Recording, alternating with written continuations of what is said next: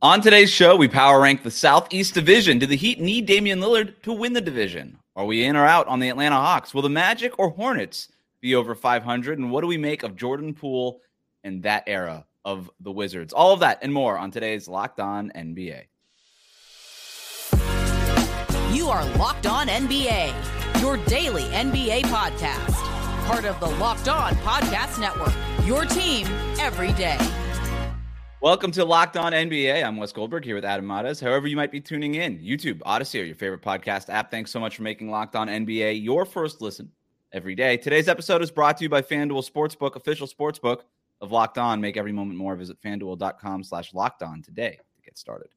So over the last several weeks and over the next several weeks on Fridays, we're power ranking every division in the NBA, predicting where each team is going to finish the regular season, get to some great categories like best offseason addition, most likely to blow it up, and most interesting player.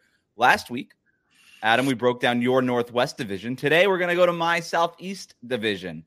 Last season, the Heat finished with the best record in the division, but they lost to the Hawks in the play-in tournament before getting in themselves and, of course, making a finals run and losing to your Denver Nuggets. But the Heat and the Hawks were followed by the Wizards, Magic, and the Hornets. Let's start with the Heat, the team that obviously played your Nuggets in the finals, so you know them well. The big story for them is if they're going to be able to pull off a trade for Damian Lillard at any point, before the start of the season, during the season, whatever. But looking at this roster as is and considering that they've made the finals 2 of the last 4 years, do you even think they need Damian Lillard? Man, that's such a good question. I'm a little bit more skeptical of Dame, especially with his fit in Miami, than I think most people. Clearly, Miami's strength is their defense and their defensive versatility. Their weakness is their offense. You fix the problem of your offense by bringing in Damian Lillard, but does it come at the expense of that defense? I mean, this is why I'm skeptical of Dame. He's just, in my opinion, such a his defense is such a bigger problem than I think most. I would probably weigh his defensive weakness heavier than most, just because I've seen how much a team can punish that in the playoffs. So that's why I'm not so sure about the fit. But you know, the thing about Miami that's tough is I think they're a great team, and I think they've overachieved a lot over the last 4 years, and that feels like an insult. And it kind of is an insult because they've been a very good team over the last 4 years, but I'm kind of discounting it. In terms of the fit with Dame, and I think the defensive concerns are legit, and it's a good thing to bring up when you're having this conversation. If you ask people with the Heat organization, they will tell you, hey, we know that Dame's not going to ever be awesome defensively, but we think he could be better than what he was in Portland here. We think if he's playing for something and he's challenged, I don't know if that's right or wrong. I just know that that's what they think, right? So, right. We'll see about that. Some mediocre defenders very good. I mean, Max Strus, and you know, they've had guys that have stepped in there and done their job. Yep. And they feel pretty confident that, look, Eric Spoelstra could scheme up a defense and hide all of Damian Lillard's weaknesses, or most of them, and make it less of an issue. Like you said, they got all the way to the finals playing basically 2 negative defenders, at least in that starting lineup for most of that playoff series. I think it's obviously worth it to go out and get Damian Lillard, because their problem over the last several years has been offense. Their 3-point shooting, their spacing is not where it needs to be. They're built around 2 non-floor spacers, Bam and Jimmy Butler. You can add arguably the best floor spacer in the league outside of the Bay Area and Damian Lillard. That to me is a no-brainer, and they just need to make things easier, man. Like when you say that they've overachieved, I agree with you. I think they have overachieved, and I look at that as like, okay, we could do the hashtag Heat culture thing if we want, but like, at some point, you don't want to be the 8th seed and make the miraculous run to the finals. I think if you asked the Heat in an honest moment, would you rather be the 8th seed or would you rather have the number 1 seed like you did 2 years ago? They'd be like, yeah, give me the 1 seed every single time. Getting a guy like Lillard just makes things way easier in the regular season because he's a one-man scoring machine, right? He just loosens everything up. So the problem is whether or not they're going to get him, right? And so let's just say they have to start the regular season without Damian Lillard. Kind of figuring out what this rotation looks like is a little weird. They lose their backcourt from that finals run. Gabe Vincent in LA with the Lakers. Max Strus goes to Cleveland. They sign Josh Richardson. They still have Tyler Hero. They still have Kyle Lowry. They still have Duncan Robinson. They bring in Thomas Bryant. They draft Jaime Jaquez Jr. In the first round. And that's basically their offseason.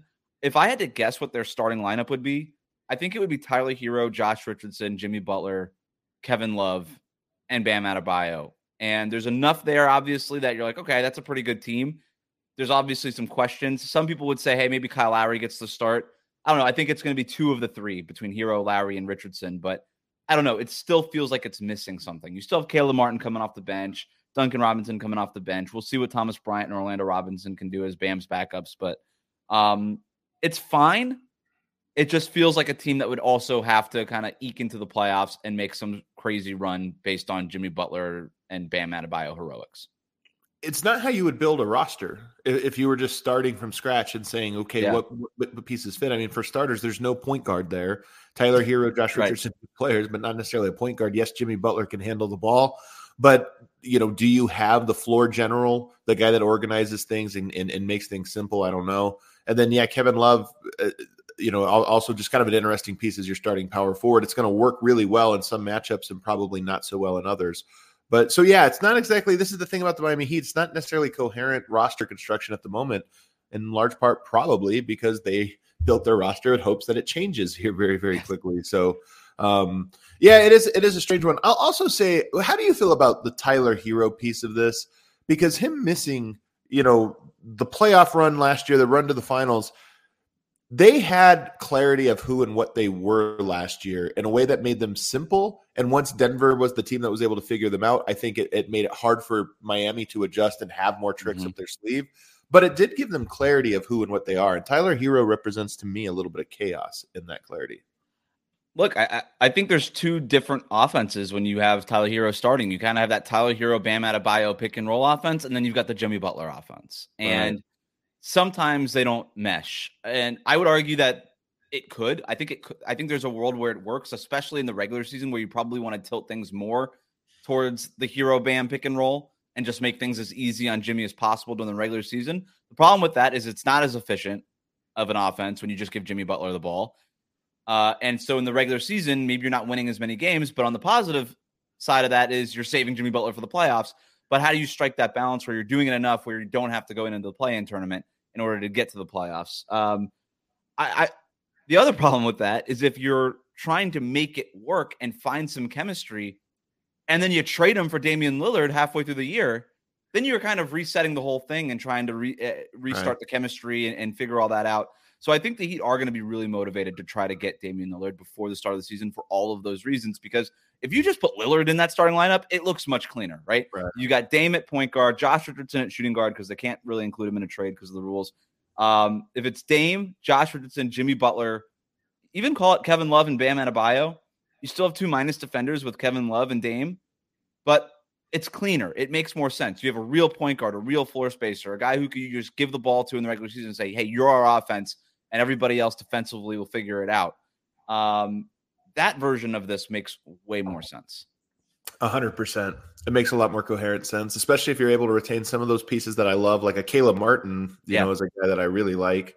Obviously I'm curious to watch Jaime Jaquez. I'm curious to see what kind of player he is eventually, but I'm going down the list. I'm just looking if there's anybody else I like on the roster. I guess Nikola Jovic, if you're able to retain him. Yeah. Did he play this year? He didn't play. He barely played his rookie year because of back problems, but the back problems were related to a growth spurt. Right. So that's promising. Yeah. And he looks pretty good in FIBA right now with Team Serbia. They're using him in the role that I think the Heat will use or try to use him in. So there's some stuff I like there. Obviously, it depends on what you would have to give up in the case of a Damian Lillard trade. My question to you before we move on to other teams in this division is, when you look at the other teams in this division, does Miami? We agree it's a flawed roster without Dame.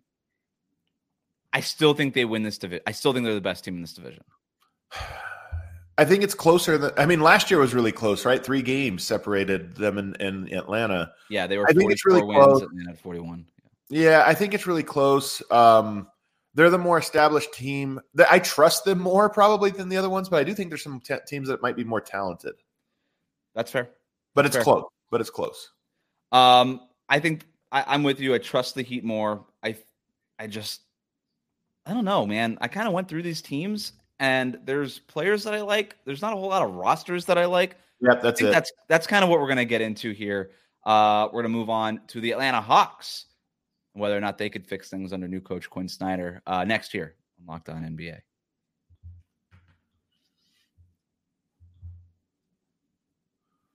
Today's episode of Locked On NBA is brought to you by FanDuel. Football season is about to kick off, and FanDuel is giving you the chance to win all season long. Because right now, when you bet on Super Bowl winner, you can get bonus bets every time that team wins in the regular season. So just pick any team to win the Super Bowl, and you're going to get bonus bets for every victory. And then you can use those bonus bets on spreads, player props, over-unders, and more every single week to earn more cash. So visit FanDuel.com/LockedOn and start earning bonus bets with America's #1 sportsbook. That's FanDuel.com/LockedOn.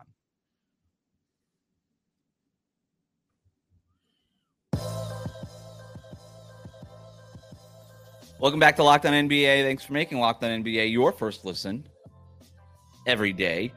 We're going to get to which team in this division is the most likely to blow it up, and then talk about the most interesting player in the division here in a minute. But let's move on. We both have Miami at the top of our power rankings in the Southeast Division. Adam, I'm not going to overthink this. I'm going Atlanta. It would have been more fun if you overthought it. It would have been more fun, but you know what? I'm not very good at overthinking. I'm kind of better at underthinking. I found it's kind of my sweet spot. Atlanta's 41-41 last year. They make a big change mid-season. Yeah. Hiring Quinn Snyder as their head coach. Things start to pick up towards the end of the year. They beat the Heat in the play-in tournament. They make the playoffs, and then they lose. Their offseason was basically trading John Collins for nothing to Utah, which we discussed in our previous Power Rankings episode. They draft Kobe Buffkin. They add some vets in Wesley Matthews and Patty Mills. That's good, I guess. But I'm looking at their starting lineup.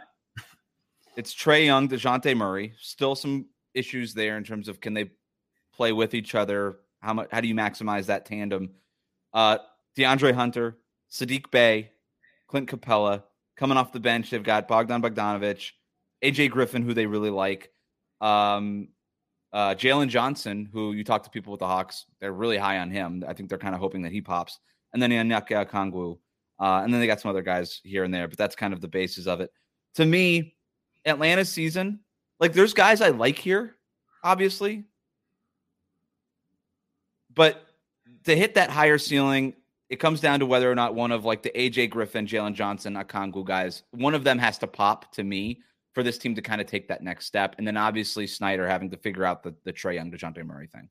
I would almost say it's more the second one you just mentioned there. It has more to do with can Quinn Snyder kind of change or really unlock the identity of this team. That's how I would put it. I'm not sure that we have fully unlocked the identity of that Trae Young, DeJounte Murray backcourt. There's still hope. Anytime a new coach comes over halfway through the year, you don't get fully settled into what you're trying to accomplish. So there is hope that that's the case.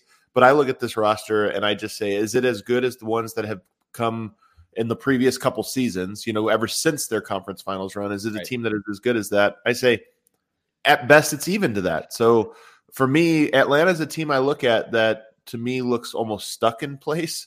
Mm-hmm. And anytime a team is stuck in place for several years, they have a little bit of disaster potential.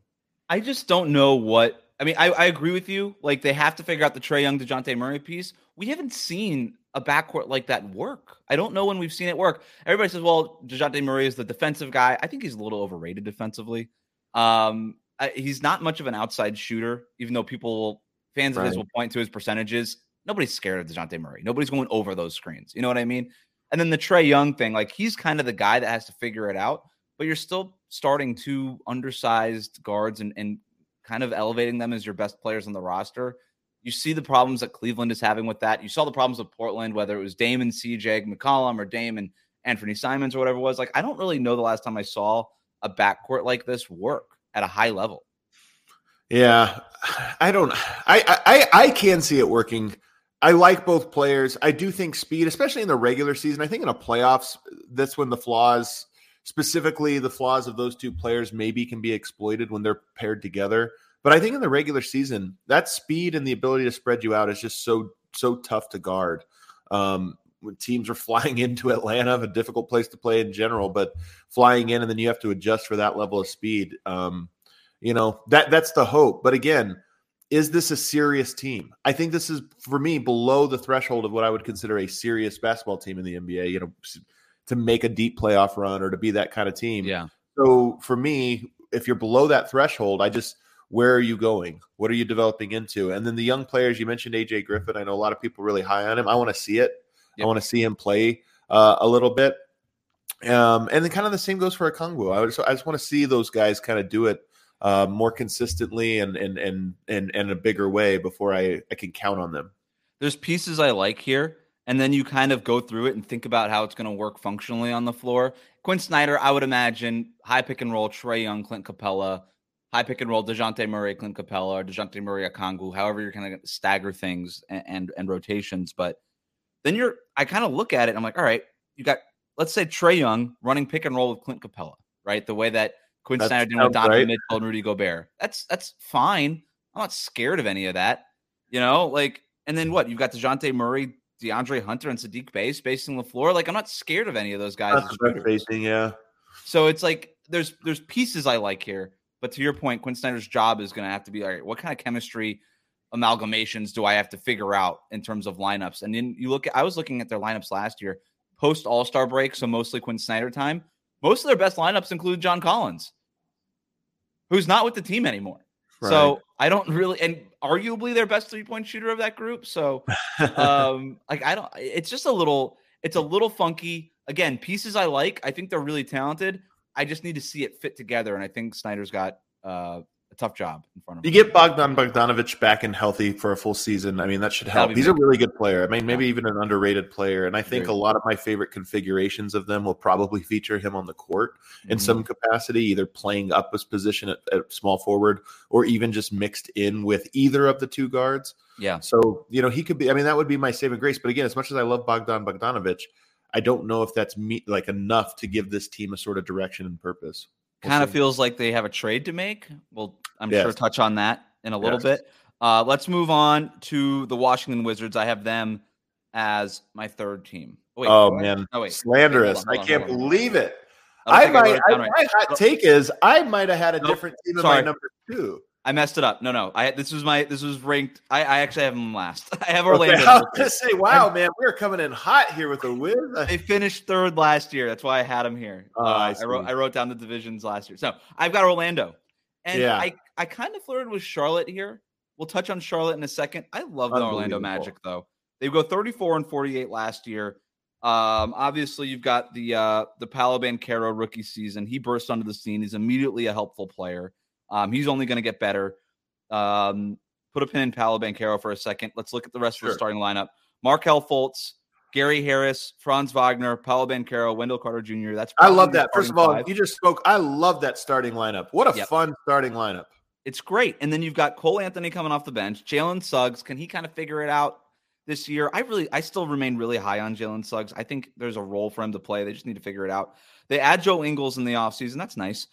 Jonathan Isaac is hopefully healthy, and we'll see if he could be a factor for them. Is he not healthy right now? I think he's hurt again. There we go. Yeah, I think Mo Wagner, Goga Potazdi in that front court. They got Chuma Okeke again, another guy that I like. They draft Anthony Black and Jet Howard in the lottery, so and people seem high on them. I really like Anthony Black. We'll see if the Jet Howard thing pans out, but they're deep. They're fun. They're young. I like the vets here and there that kind of speckle the roster between Gary Harris and Joe Ingles. I like having guys like that to kind of just push the young guys in the right direction. Yeah. The Markelle Fultz thing seems to have there seems to be a renaissance last year with him.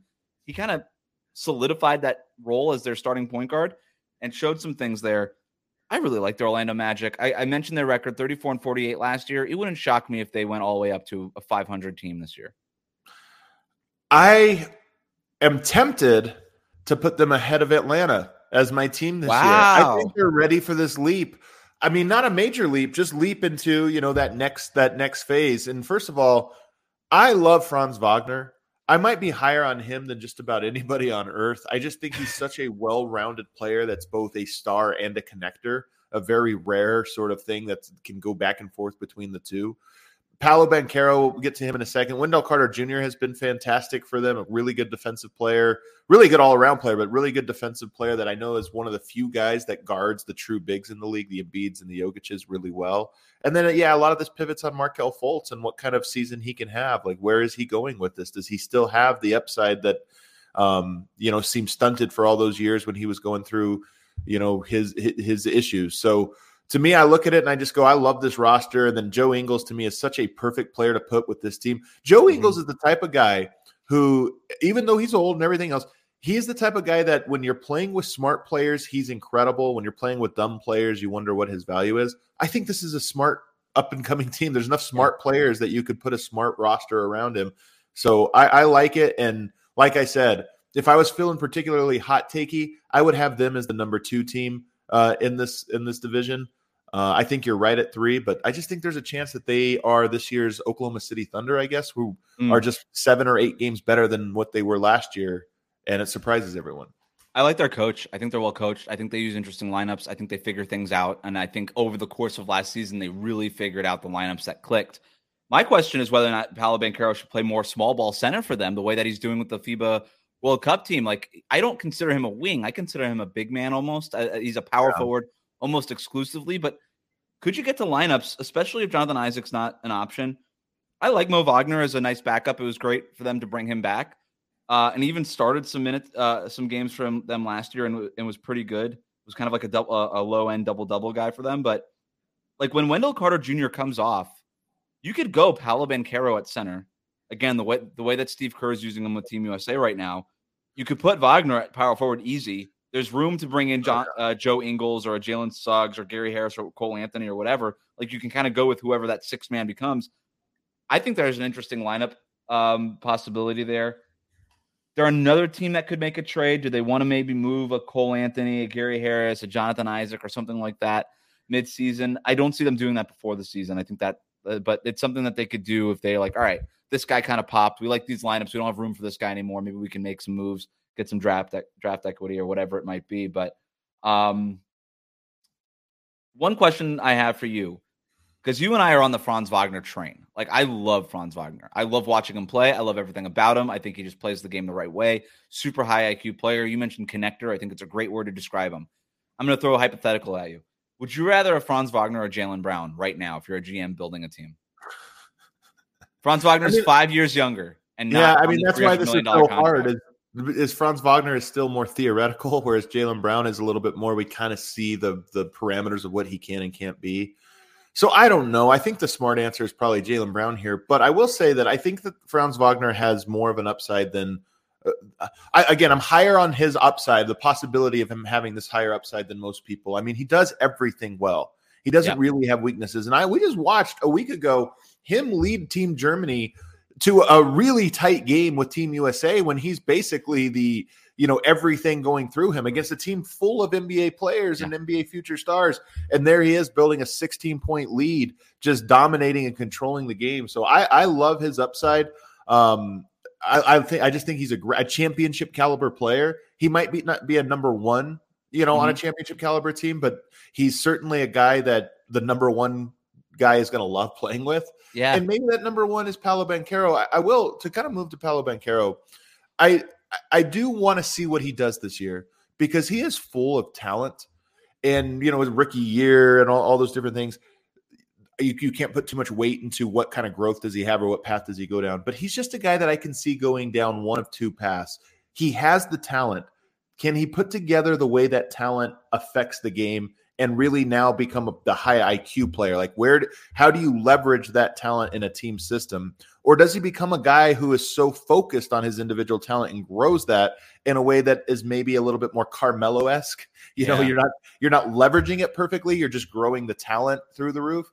And I think that one would be much more limiting to what kind of player he can be. So this is a big year for me for Paolo Banchero, just to see what path he's sort of walking down. I agree with you, and that's why I think this FIBA experience is going to be huge for him. Like, you get to be with Steve Kerr, Ty Lue, Eric Spoelstra, a bunch of winning players, guys like that. Like, I think this FIBA World Cup thing has a chance to really kind of push his career in the right direction. Not that it was going in the wrong direction. One last point on Franz Wagner. Paolo Banchero is awesome. He's kind of the guy that people are like, all right, how many All-Stars is he going to make and all these things. I think Franz Wagner makes a couple All-Star games in his career. Like, I think he's that kind of player. Don't sleep on him. You and I are on that. All right. Time to move on to the rest of the conference. Almost did Washington. We're going to do that next, as well as the Charlotte Hornets. Race through these two. Race through. Yeah. We'll do that on the other side of this.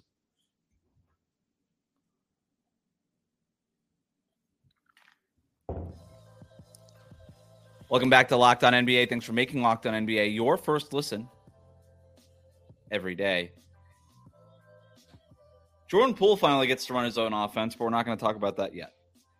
Let's move on to the Charlotte Hornets. That's who I have as number 4 in this division. Sure, why not? I mean, somebody had to do it. All right, can I just defend Charlotte real quick?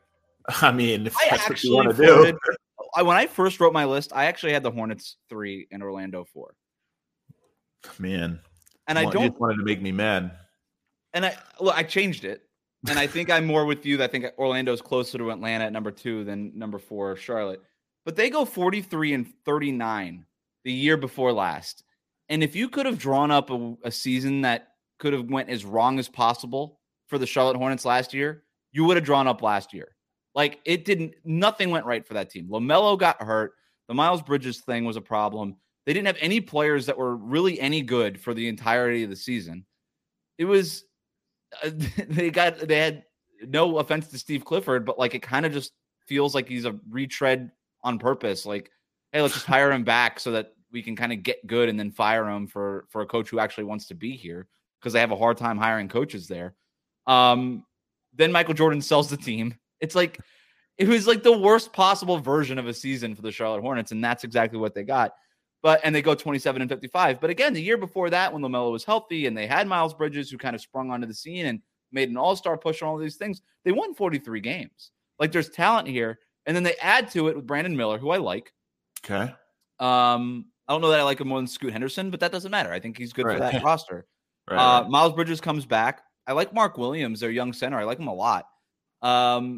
They draft Nick Smith Jr., who, I wasn't the biggest fan of him coming out of the draft, but we'll see.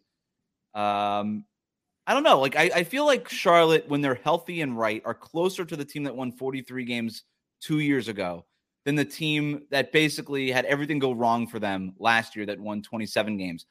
I can't get to the point where I think they're going to win 43 games. I do think that there's something to be said about, like, how do you like that the hangover after a season like last, and just the fact that there hasn't really been a talent in, like, more talent added to this group in a real way. Again, we'll see what Brandon Miller looks like as a rookie, but I don't know. I have a hard time. I have a harder time trying to decipher what I think of the Hornets than I thought before I started doing this exercise. I'm so much lower on them. You can bring this back and call me for it later on in the year, but I'm with you that, like, Miles Bridges is a really good player.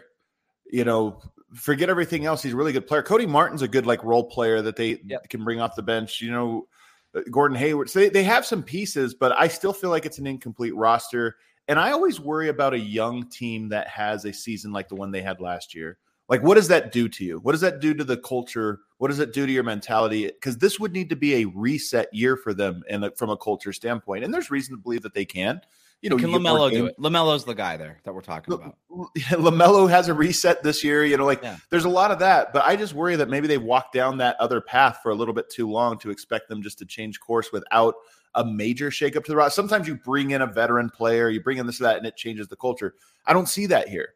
I don't see the guy that you would say, oh, that's the guy that's going to come in and change that. I mean, Miles Bridges is a great player. Is he going to change the culture? He's going to make them a better team. So I don't know. So I just look at that roster and I think that we're going to get to blow up potential. They might be one of the ones that gets nominated for that. I think there's a couple candidates in this division, but I'm not buying it.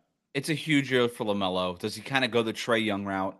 Right. Yeah. And it's a little bit messy and he's kind of fighting with coaches and we're not really sure if he's a guy that can lead a team into the playoffs and all these things, or does he kind of go a different route and just sort of figure things out and just become the guy, like a Steve Nash kind of guy that gets everybody put in the right positions, can run an offense efficiently, and then obviously score when he has to. Like, that's the big, I think LaMelo is as talented as any point guard, right? Like, his talent is undeniable, but it's like, yeah, he's got his job cut out for him, right? Coming out with everything that happened last year, can he kind of help reset that culture and get things back on the right track? It's a big question, but let's move on to the Washington Wizards here. Interesting offseason for them. They trade Bradley Beal, obviously, after going 35 and 47 last year. They trade Beal to the Phoenix Suns in a complicated deal that basically nets them Jordan Poole, and Landry Shamet. They draft Koulibaly in the lottery, who people are really high on, and I like him a lot. And then they go ahead and get Tyus Jones in the big Marcus Smart, Kristaps Porzingis trade. They send Porzingis to Boston. So they're starting 5, Tyus Jones, Jordan Poole, Corey Kispert, Kyle Kuzma, who they re-signed, and Daniel Gafford. 30th on defense. 30th on defense. I just nailed it for you. Oh, my gosh. That was the lineup. Ooh, they might be 31st on defense somehow. I don't even know how they'll do it. They might be. They'll come in. They'll come below the G League Ignite. It'll be. They've got Delon Wright coming off the bench, Shamet, Koulibaly, Denny Avdia, Patrick Baldwin Jr., who they got from Golden State. They got Mike Muscala, who's like a plus-minus king, so they got that going for him. To me, the interesting thing here, defensively, they're going to be a mess. Like this, there's no way. This team might not win 30 games. Like they're going to score a bunch of points, I think, some nights, but then there's going to be other nights where their shots aren't going in. Like this is the Jordan Poole experience, right? There's going to be nights where he puts up 30. There's going to be nights where he's like 2 for 28 and has like 8 points. You know, I think the nature of this team is that the numbers from Kuzma and Poole are going to be through the roof. They're going to look at it and be like, how are 2 guys averaging 24 a game or whatever? And then you look up and it's like, oh yeah, they're giving up 125 a game as a team. Like this might be that version of this team. And look, I don't think they have any like plans to win this year, so I don't think this would be shocking. I think they're like, yeah, no, we know this. Like we're going to be terrible defensively, but we got some players that we like. Like there's players I like on this roster. I like the Tyus Jones, Jordan Poole backcourt. You know, I'm a big Tyus Jones guy. You are a big I think Jordan Poole can only get better than what it was last year. What about 200 pounds between the two of them? Maybe. The thing I'm interested in watching, and this is kind of nitty gritty if you're a Wizards fan kind of stuff, but like the Jordan Poole, Daniel Gafford pick and roll. Gafford's kind of an underutilized but underrated pick and roll guy. He averaged 1.7 pick and rolls per game last year, but he scored in like the 85th percentile at 1.34 points per possession. The year before, it was basically similar. Jordan Poole the Warriors wanted to use him in pick and roll, but they just didn't really have the personnel. The James Wiseman thing never really worked out. Like to me, Gafford is kind of ready to be your pick and roll center, and Jordan Poole is interesting as a pick and roll, like high pick and roll ball handler. And you put him at the top of that with Gafford, and then you got Kuzma, Kispert, Tyus Jones. You got Landry Shamet coming off the bench. You got guys who could spread the floor around him. Like functionally, it makes sense. There's just not a whole lot of talent that's like developed here yet. But that's to me like, what are you building here? And that to me is what they're building towards. I mean, here's my prediction for Washington. Embiid is not going to take a rest day when they show up on the schedule. And Embiid's good about picking when he rested, when he doesn't. Daniel Gafford, Mike Muscala, nope, he's not resting that night. He's healthy. Yep, he'll be fine. He'll be ready to go. Yeah, defensively, this team's going to be a mess. All right, let's move on to our categories. You want to go best edition first? This one's actually maybe the hardest one out of all the categories. Rolling through them, I mean, if Miami is able to add Damian Lillard, that's the best edition. But they haven't done that yet. Do we just nominate him? The hypothetical thought of Damian Lillard is better than any addition that was actually made in the division. I like it. The thought of Damian Lillard is the best addition. There's nothing here. I mean, the Heat add Josh Richardson, Thomas Bryant. I mean, Jordan Poole is probably the answer. I mean, we both think you lose Bradley Beal. Yeah, but I mean, are we doing the most like net edition or just individual player edition? No, that's not wrong. I mean, I've got Tyus Jones. I love it. Let's go, Tyus Jones. Wes. I love it. Wes's love for Tyus Jones. It's a true love story, man. I love it. He just plays the game the right way. All right, moving on. Most interesting player to you. Okay, so I'm going to go. We are just going to stay on brand today. Most interesting player, Franz Wagner. I'm excited to see him as he continues to grow as a player. I'm excited to see what he has this year. He is going to be coming off of a FIBA World Cup at the age when you see big leaps from players. So I just kind of look at him and I go, I would not be surprised if this is like a year where I'm not saying it's his team because I think that's those types of cliches could be too much, but I wouldn't be surprised if he is the best player on that team more than people expect. More like I'm with you. I'm going to stay with Orlando. I'm going Jalen Suggs. Man, I was really high. I love the Franz Wagner pick. Sure. I was so high on Jalen Suggs coming out of Gonzaga and going into that draft, and he's just had such a hard time figuring it out in Orlando. And to his credit, they were also trying to get the Markelle Fultz thing started, get that kind of ship launched. There's Gary Harris there. There's Cole Anthony. Like it was just sort of like this always thing. And then they bring in Wagner, and then they bring in Ben Caro, and they were so young. And I just think he had a hard time. To me, Jalen Suggs is the kind of guy that can walk in and help set the table for a team that already knows what it is and kind of be a value add. But for a team that doesn't really know what it is, and he doesn't have like this one elite skill, I think it's hard for him to sort of stand out. Can he become elite at something this year? Because this is a make or break year for him, right? Like we thought that maybe Toronto could take him at 4. They take Scotty Barnes instead. He drops to Orlando at 5 a few years ago. I'm still really high on him. I love his competitiveness. There's just stuff I love about his game. Maybe one day he could be Tyus Jones, but I think it's a make or break year for Jalen Suggs. And I'm really interested in You're right that he is most interesting because that he has a wider outcome. Yep. Let's team most likely to blow it up. Oh man, you could have spun the wheel on this one. I don't think Orlando is going to blow it up. I like their team. I think they're going in the right direction. Miami, I don't think they're going to blow it up. I mean, a Damian Lillard trade's not a blow up, even though it is like a major, it'd be a major trade. That's not a blow up. You're not losing Jimmy Butler or Bam Adebayo. What if, hypothetically, Portland trades Damian Lillard to Minnesota, whatever? Ooh, I like where this is going. What does Miami do then? If Dame is out, I guess they would just wait. Like, do you wait on maybe their way to another conference finals? Maybe they just go back to the finals. Giannis, interesting interview with the New York Times recently, saying, "Hey, if they don't show that they're ready to win again, maybe I'm not going to sign this extension." Do they look at that New York Times article and say, "Hey, maybe we'll just wait for Giannis again and do that"? I don't know. I don't know how much longer this team could just wait around for another star. For the record, I don't think that they would blow it up if Dame gets traded elsewhere. I don't think they would. But it would be interesting to see. First of all, it's not their nature to blow it up. Like Pat Riley has said this over and over again. Like, you just keep fighting. You just keep trying to win. Yeah. Oh, that'd be so. I don't want to cover the same team for another year, man. Like, do something. I need to get something excited for. I will say this: Washington, I don't think blows it up because they've already sort of blown it up. Did it already. They already did that. Charlotte and Atlanta. So that leaves Charlotte and Atlanta. Yeah. Here. And I think everybody would probably say Charlotte. Like, if things go bad, do you look at this new ownership group? There's always new ownership groups always like to kind of start fresh and do this. So there's always blow up potential there. But I just look at Atlanta. There's already been rumors about Trae Young and like how committed is the organization to Trae Young. I look at that team and I go, am I confident that they're going to be good? Absolutely not. Am I confident that they're not going to be bad? I don't think they will be, but there is a chance that just goes really south there. And that's the team to me that is like a sneaky blow it up potential team, in part because it's logic. Like, how does Charlotte blow it up? They trade LaMelo. They can't. Nobody else there. Yeah, there's nobody else there to blow up. But Atlanta is at a point where it's like, hey, could they move on from DeJounte Murray? Could they move on from Trae Young? Yeah, they absolutely could make that decision this year if they wanted.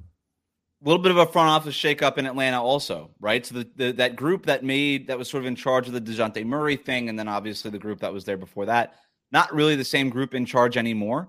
I'm with you. And to me, if you do trade somebody in Atlanta, it's Trae Young. Like, you keep DeJounte Murray, you kind of keep these other guys. DeAndre Hunter is a good player. If trading him doesn't really qualify as blowing it up, though, to me. Like, blowing it up in Atlanta would be trading Trae Young. Or DeJounte Murray. Or DeJounte Murray. Like, if you move one of those guys, it's a huge sort of pivot from what you were doing a year ago. And that, to me, would be considered blowing it up. And of those two, I probably think Trae Young is most likely to get traded. Would you agree with that? I think so. Yeah. I mean, yeah.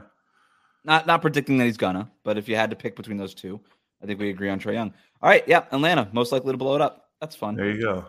All right, that'll do it. Southeast Division. Quick recap: you and I both had the Heat at number 1. We both had the Hawks at number 2, although we don't feel great about it. We both had the Magic at number 3, and we both feel very good about that. Maybe that's even too low. And then because somebody had to come in 4th, we have Charlotte, and then the Wizards, who could be making a play for the first pick in the draft this year. I think that's kind of what we're talking about from Washington.